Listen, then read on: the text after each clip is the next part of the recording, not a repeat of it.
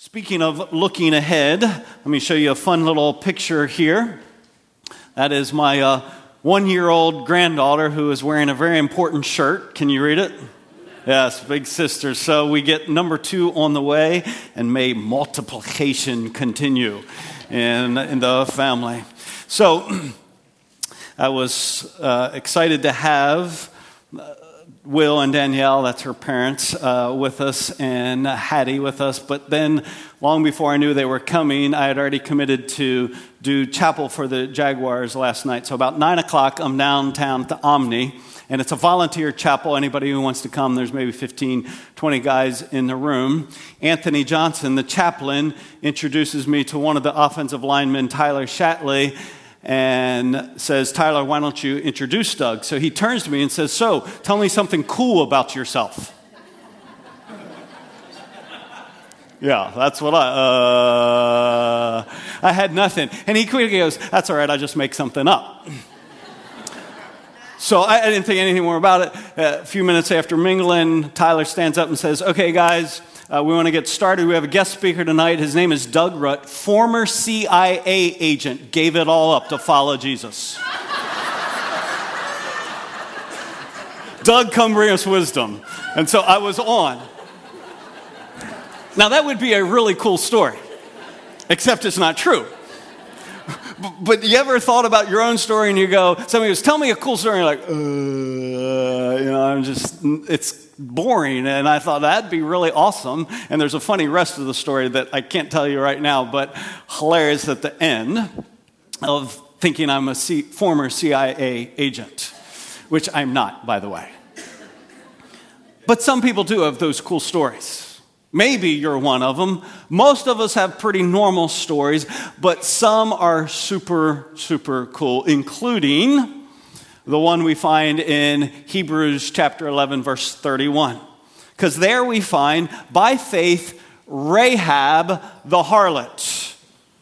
So, the prostitute. Wow, okay, this is a pretty dramatic story. This is CIA agent level type story. Rahab the harlot did not perish along with those who were disobedient after she had done what? Welcomed the spies. See, it even gets cooler. She welcomes the spies in peace. Now, what we have to remember is Hebrews 11 was written for, remember this statement? Hebrews 10 type people. In other words, people who were under the gun for their faith. They were suffering, they were losing their property, losing their families, and some were, losing confidence in God because of it. So the writer says, I'm going to write Hebrews 11 to encourage them not to lose confidence in God. Here's a cool story that will encourage them. Rahab, the harlot, the prostitute, didn't perish along with us to the disobedient when she hid the spies. So there's all sorts of insider information, assumed knowledge that an outsider might go, I don't really know what you're talking about. Some of us do, some of us don't. So I want to encourage us to go back and look at the account historically of what the writer is summarizing here in verse 31, because there is a great story about faith and grace in Joshua 2 that is summarized here. So if you go back to Joshua 2, if you have a Bible with you, if not, I'll put it up here. Joshua chapter 2 tells us the backstory to Rahab. Here's what it says. Then Joshua, who was now the leader of Israel, Moses has died, Joshua, the son of Nun, sent 2 men as spies secretly from Shittim, saying, "Go view the land, especially Jericho." So they went and came into the house of a harlot whose name was Rahab, and lodged there. Now I've often thought, what in the world were the Israelite spies doing in a harlot's house? You ever wondered that? That sounds a little suspect, bad judgment. My reasoning is simply this. Who were they? What were they? Spies. So if you're trying to fly undercover and you're from out of town. It seems to me that what they're doing is when out of town guests come to Jericho, they go to the prostitute's place.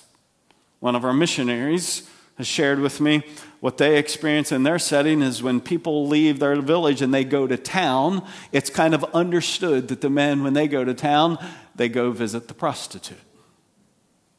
So they're blending as out-of-town guests.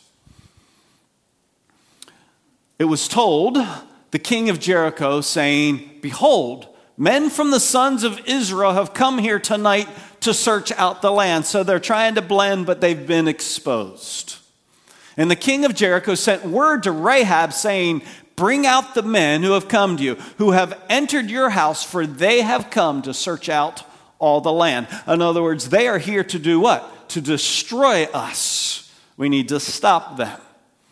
But the woman had taken the two men and hid them and said, "Yes, the men came to me, but I didn't know where they were from." True or false? False. We'll find out. It came about when it was time to shut the gate at dark that the men went out. I don't know where they went. Pursue them quickly, for you'll overtake them. True or false?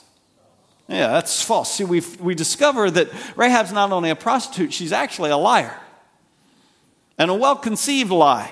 Yeah, they were here, can't deny that, but they're gone, and if you want to catch them, you might want to go that way. Are they going to catch them? Not if they go that way. Here's why. But she had brought the men up to the roof and hidden them in the stalks of flax which she had laid in order on the roof. Now before they lay down, so this was before the men had come, here was the conversation. "I know that the Lord has given you the land, and that the terror of you has fallen on us, and that all the inhabitants of the land have melted away before you. For we have heard how the Lord dried up the water of the Red Sea before you when you came out of Egypt, and what you did to the two kings of the Amorites who were beyond the Jordan, to Sihon and Og, who you utterly destroyed. When we heard it, our hearts melted, and no courage remained in any man any longer because of you. For," watch this conclusion, "the Lord your God, He is God." Where? In heaven above and on earth beneath. Now therefore, please swear to me by the Lord, since I have dealt kindly with you, that you also will deal kindly with my father's household, and give me a pledge of truth, and spare my father and my mother and my brothers and my sisters with all who belong to them, and deliver our lives from death. Wow. So the men said to her, "Our life for yours, if you do not tell this business of ours. And it shall come about when the Lord gives us the land that we will deal kindly and faithfully with you." In other words, we've got a deal. What was the summary? By faith, Rahab the harlot didn't perish along with those who were disobedient after she had welcomed the spies in peace. Now, we've done this in the past, but I want to do it again. Every time we look at somebody who did something by faith, the first thing I've done is take us back to Hebrews 11:1 and say, let's make sure we know what faith is. Faith is the assurance of things hoped for, the conviction of things not seen. And repeatedly, I've wanted to lift up that faith has two core essentials. Things hoped for, paralleled by things not seen, and a second essential, assurance and conviction. To speak in very plain terms, faith has a component of truth, what the author says are the things hoped for. Not like I'm hoping for this for Christmas, but I'm hoping in what God has declared and promised. And though I don't see it, doesn't mean it isn't true. Are there some things that are true that you can't see? Yeah. We believe them to be true, not because our senses tell us they are true, but because God's word declares them to be true. There is truth in faith. It's the things hoped for because God has promised. The things that he has said are true even though they are unseen. But there's a second component. Not only truth, there is action is the word that was right on your lips. There's truth and there is action. There is assurance and conviction that flows out of that truth. Both are beautifully, perfectly displayed in Rahab. So let's start with the first one. Truth. Had Rahab heard about the one true God? Yes or no? Yes. Rahab had. So here's the way I like to see it. By the assurance of things hoped for and the conviction of the unseen, Rahab, the harlot, didn't perish. See, take the definition and put it into what she did. So, Rahab had heard about God. What did she heard? She had heard about how God had supernaturally, by his grace, delivered Israel at the Red Sea. How God had supernaturally drowned the Egyptian army at the Red Sea. How God had supernaturally given them victory over the kings of the Amorites. She had heard multiple accounts of God and his greatness. Question. Who else in Jericho had heard about God? It would seem, now, are we guessing here or is this in the text? Yeah, it's actually in the text. That Rahab had heard about God, but so had many others. Maybe everybody. Certainly many others had heard the very things that Rahab had heard. And that's what it says in the text. When, what? We heard it, our hearts melted, and no courage remained in any man any longer because of you. For the Lord your God, he is God in heaven above and on earth beneath. So in other words, Rahab had heard, but so had lots of other folks. Faith is not just hearing truth. Faith is hearing truth, and what's the second core component? Acting on it. This is important because you and I are surrounded by people who have heard truth. Just like Rahab heard truth, and her neighbors and the king of Jericho had heard truth. So what set Rahab apart? This is important. Next verse, verse 12. Now therefore. In other words, when she had truth, she had a therefore connected to it. Therefore, and then she asked for their mercy as she shows them mercy. So she hears truth, but what's unique about her hearing versus the hearing of others is that her faith had a therefore. She believed what she heard to be true, and she acted on it.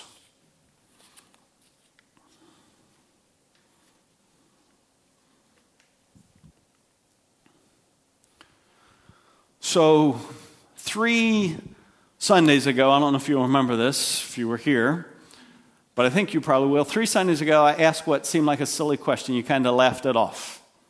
You remember? I asked you. So how many of you think Hurricane Matthew is going to hit Jacksonville? Do you remember me asking that question? And you know how many of you raised your hand? How many of you were here and you raised your hand? How many of you think Hurricane Matthew hit Jacksonville? We heard it. We didn't believe it. And the proof 3 Sundays ago is that you didn't believe it was what? You hadn't done anything about it.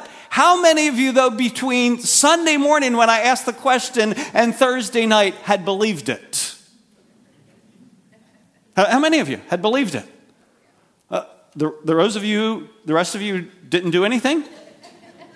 Yeah, you believed it. And so either you left town or you bought water or you bought a generator or you did something because you believed it. Some of you, like me, didn't believe it enough. I believed it, so I tied all my furniture out on my dock to my dock. It's still there, but my dock isn't. So somewhere, there's a dock with a bunch of furniture tied to it. I believed, I just didn't think it was going to be like that. Otherwise, I would have taken the furniture and carried it in. I wouldn't have tied it around some stupid pilings that were going to float away. See, when we believe, we act. But here's the question. How do we act? Because I want to make sure, do you think the king of Jericho and the people of Jericho believed that God was great and that they were a threat to Jericho? Do you believe that? Do you think they believed that? I think so, because they were like, we got to catch the spies, find out what's going on. They believed that, but they believed, watch this, they believed this was a kill or be killed, die or they die. Rahab believed something completely different. Rahab believed we're going to die. Unless what? Unless we join them. You've heard the old phrase, if you can't beat them, join them. What Rahab, see, her it wasn't just that she believed that God was great and that he could destroy. What did she believe? He was going to. This wasn't a possibility. This was it was a promise. It was going to happen. They thought it might if we don't stop them. And she believed there's no stopping them. There's only joining them.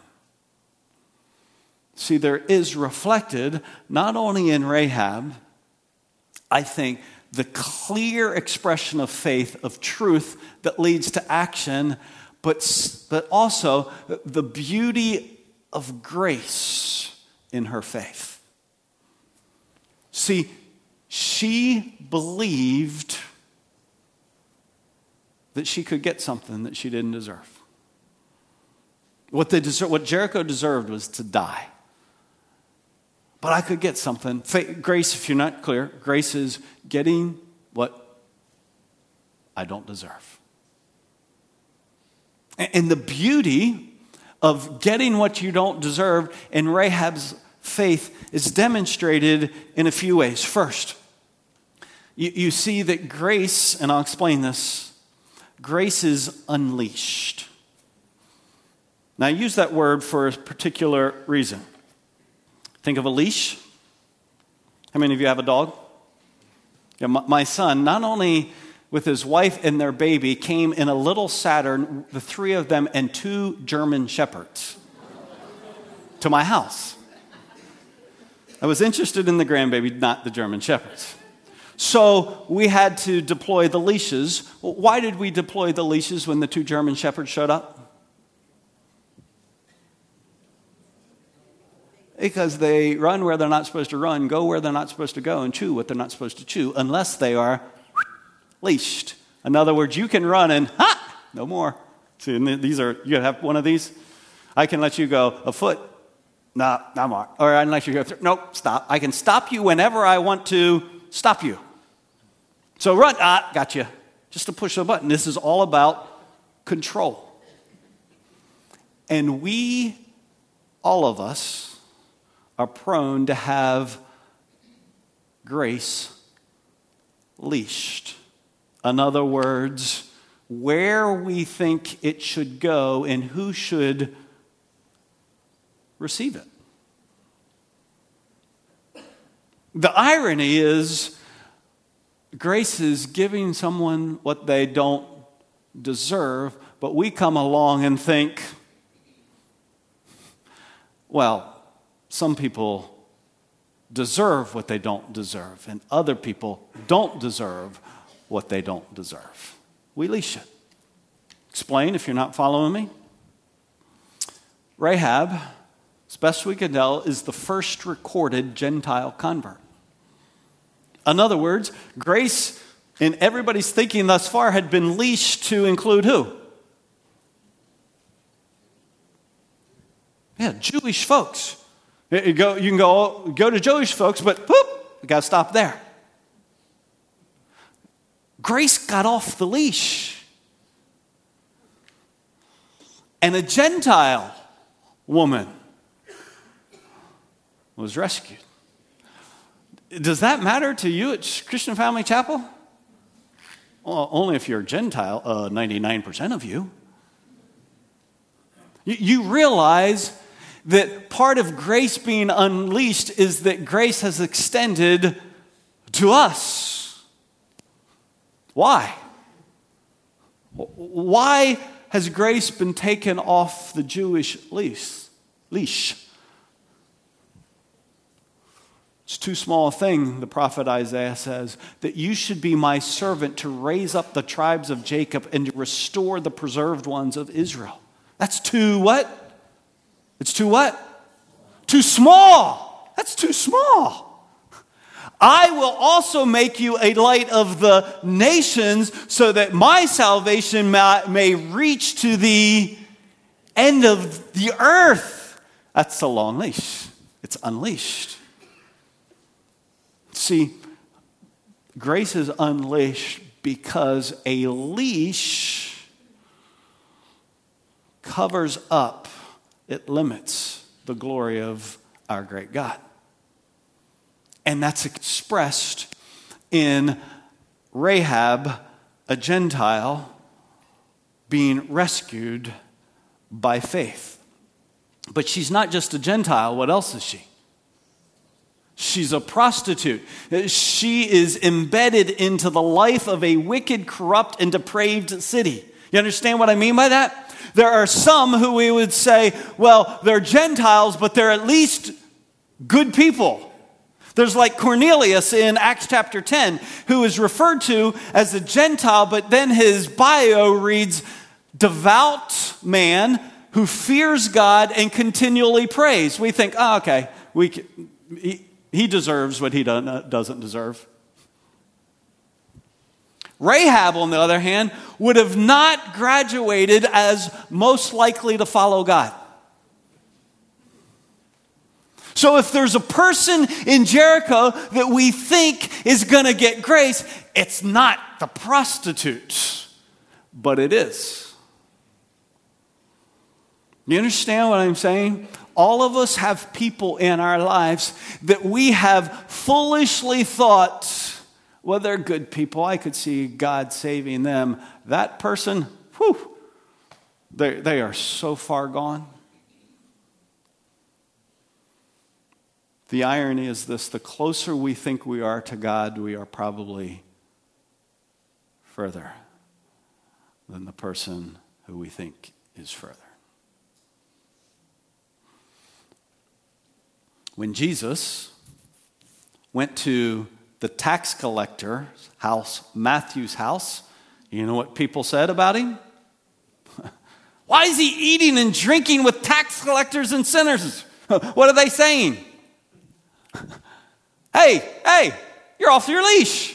Jesus, what are you doing there? You're not allowed to eat. You're not supposed to be eating with those folks. And he gives a phenomenal answer to them. Those who are well have no need of a physician, but those who are sick, I came not to call the righteous, but sinners. See, why didn't he come to call the righteous? Yeah, because they didn't need it, right? No, because there weren't any. Right? Okay, let me do a quick call, all the righteous. Okay, we're done with that part. Now, to all the sinners. You see what I'm saying? Jesus says, I didn't come to call the righteous because there are none. There are only those who think they are, and those who think they are aren't listening. They're not looking for a doctor. They think they are well. Actually, I came for people who know they are sick. Which brings us to Rahab. Did she think she was well or sick? She knew she was sick. What about us? How do you think of yourself? Well or sick? Using that analogy, I think we like to think of ourselves with a common cold. I mean, I'm not in perfect health. I could use a little bit better. But cancer? Now, I know some people at my office who have cancer, spiritually speaking now. They need a doctor.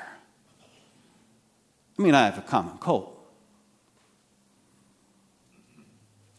Jesus says, you can come for those folks. Not because they don't need me. They don't think they need me. They're not listening. I'm here for people who know they're Rahab. Upper middle America, our greatest stumbling block to the gospel is we think we only have a common cold. And therefore, we've been forgiven a little, and then we, right out of Jesus' mouth, therefore, what do? We love a little, because we've been forgiven a little. Grace desperately needs to be unleashed, not just in the community, where? In my own heart, beginning with recognizing I'm no better than Rahab.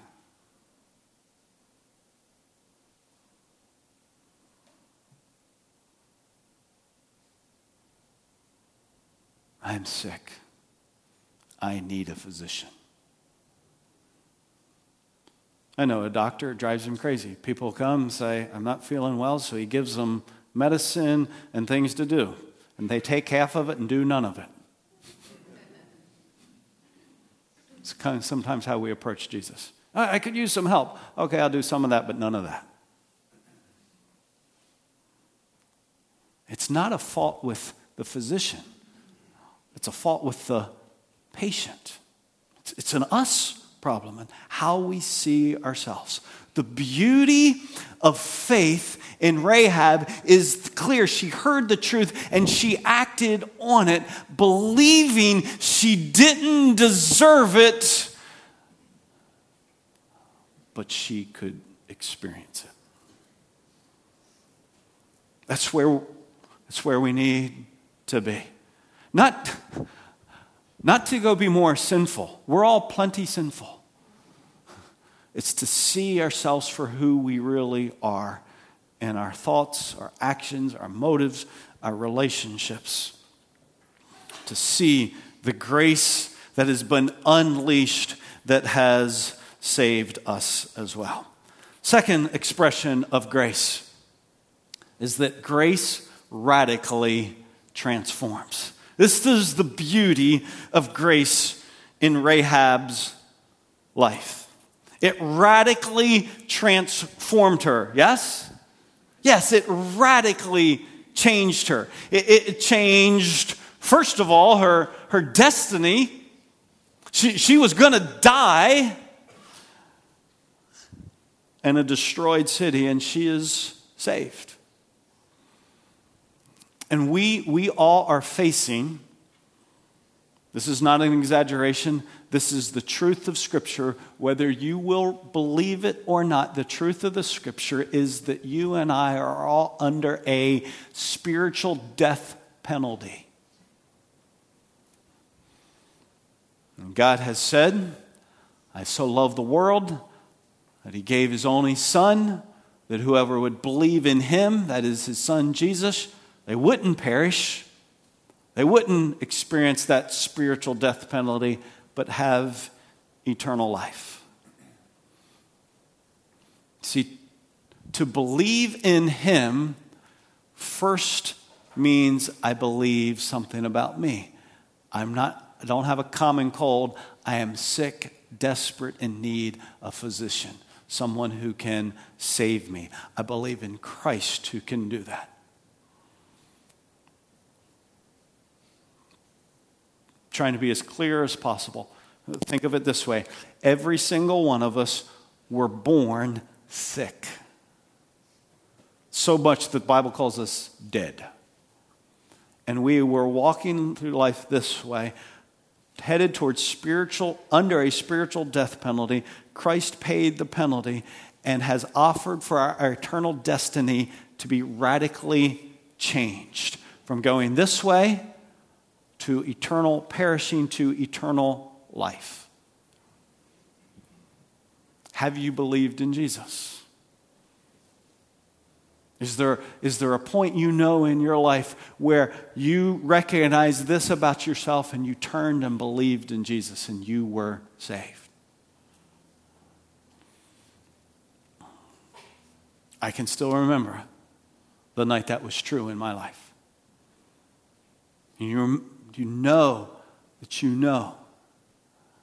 that your eternal destiny has been switched from perishing to eternal life through believing in Jesus. If you're not sure about that, then no offense, but forget the Jags at 1 o'clock and have a conversation with myself, someone that you trust. Shoot me a note, an email. Say, I'm not sure. I've had these conversations. I met a couple, re-met a couple today, sitting right back here. A number of years ago, came to my office concerned for their family. Talked to them about their spiritual condition. And then and there made a decision to trust in Jesus, be born again. So that might be your story. Attending church, but not born again. That might be you.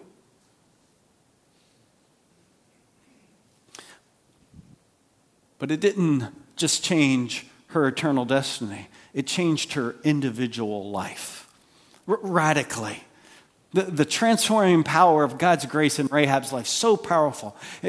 She was a prostitute who ends up giving up prostitution and marrying a Jewish man, Salmon, maybe a great fisherman or something. And they together then have a son, Boaz, who marries Ruth, who is a book in the Bible. That's a long way from the prostitution days, folks. Mother-in-law to the lady in the Bible, Ruth. And she becomes the great-grandfather of Jesse, the father of King David. Folks, this is the stuff they make movies about. This is the radical transformation of grace. And it's intended to happen to all who have experienced grace. If anyone is in Christ, they've believed in Jesus, admitting they were deserving his wrath, but trusting in him to be saved. If anyone is in Christ, he is a new creature. What's happening? Old things passed away, new things have come. I want to say as clearly and accurately, honestly to you, that the Scripture says to us, if there is not a transformation of grace happening in our lives, we have every reason to question whether we've ever been born again or not, whether we're in Christ. Grace is not something that transforms a select few. Grace transforms the human heart from the inside out. And I'm not here to go, well, there was this much change, that wasn't enough. That is for the Lord to decide. Always will be. I'm not going to make that judgment. But nor am I going to shrink back that the Scripture says a tree is known by its fruit. That grace changes. Things that we used to say and do and think and want, they're passing away, and there are new things that I say, new things that I do, new things that I want, because I have a new Father with the Spirit of God living in me. I am now the body of Christ, and He is living out His purposes and His desires through this body on this planet. And if that is not the transformation that's happening, I have every reason to question whether I'm in Christ. Because if you're in Christ, you're a new creature. Old's passing away. It's not instantaneous. It's a progressive process, but it's passing away. New stuff is showing up in your head, out of your mouth, in your life, and in your relationships. Beautiful. What happened? Sorry. Sounded like Donald Trump there. Just caught me. Beautiful. When I said the word beautiful, I was like, whoa, that's not. It's a beautiful thing. We've heard that too much. It's a beautiful thing. You know it. We all know it. Just moving on. An entire family transformed by grace. Not only an eternal destiny, an individual life, but an entire family. Mom, dad, brother, sister, niece, nephew. Part of the joyful conversation before this hour began was in speaking to this couple and being introduced to their 3 kids, was hearing the fact that they had come to my office because of concern for their parents, recognized they weren't in relationship with God, born again, and then they said to me, hey, we came for that purpose, but now my mom and dad are both walking with Jesus. They've been transformed by grace as well. See, this is stuff that still happens. And I share that to encourage you, because some of you are the only people of faith in your family. And you think, will anything ever change? Remember this. Every family has a first person of faith.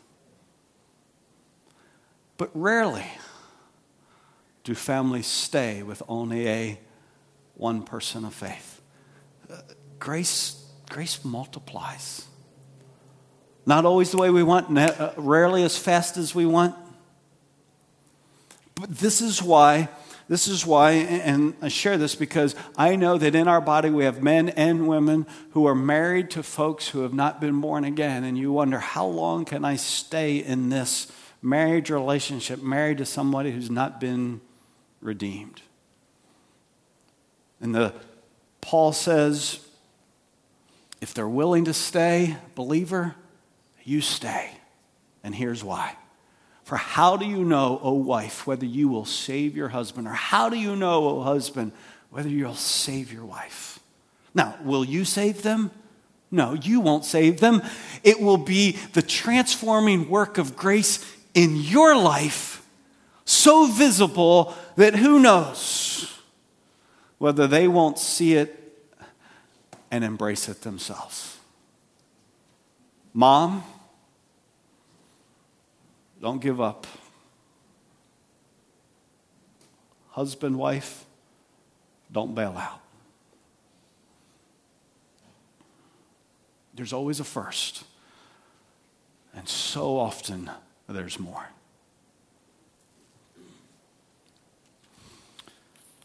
Radical transformation, individually, eternally, and family-wise. Joshua 2:10 says this, for we have heard how the Lord dried up the water of the Red Sea. Who's saying that? That was Rahab who said that. Do you know when that happened in comparison to when she said it? 40 years. That's a 40-year-old story that still brought transforming grace to Rahab. It's quite possible that when it happened, Rahab wasn't even born yet. But it was a story being told of God's grace that 40 years later is changing. Not just in an individual, but an entire family. I say that all to say this. Grace never grows old. Doesn't grow old. I want you to do something while you're writing. Will you write down how you've experienced God's grace in your life?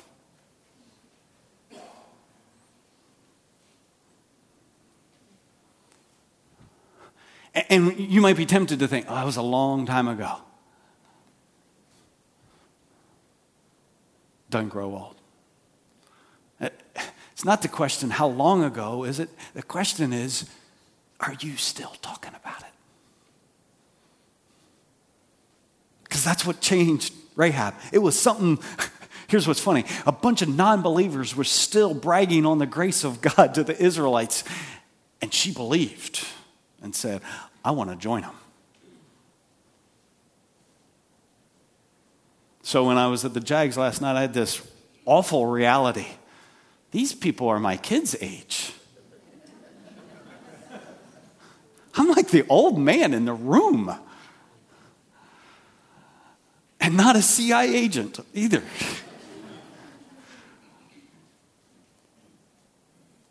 But grace doesn't grow old. So I could tell a story of God's grace. I want us to declare God's grace together. So here's what we're going to do. You can close up what you've been writing, and we're going to read some scripture together from Titus, and then we're going to declare together in song our belief in God's grace. So it's an opportunity for you to declare it if you desire. You don't have to, but I invite you. So let's stand together and let's read and sing.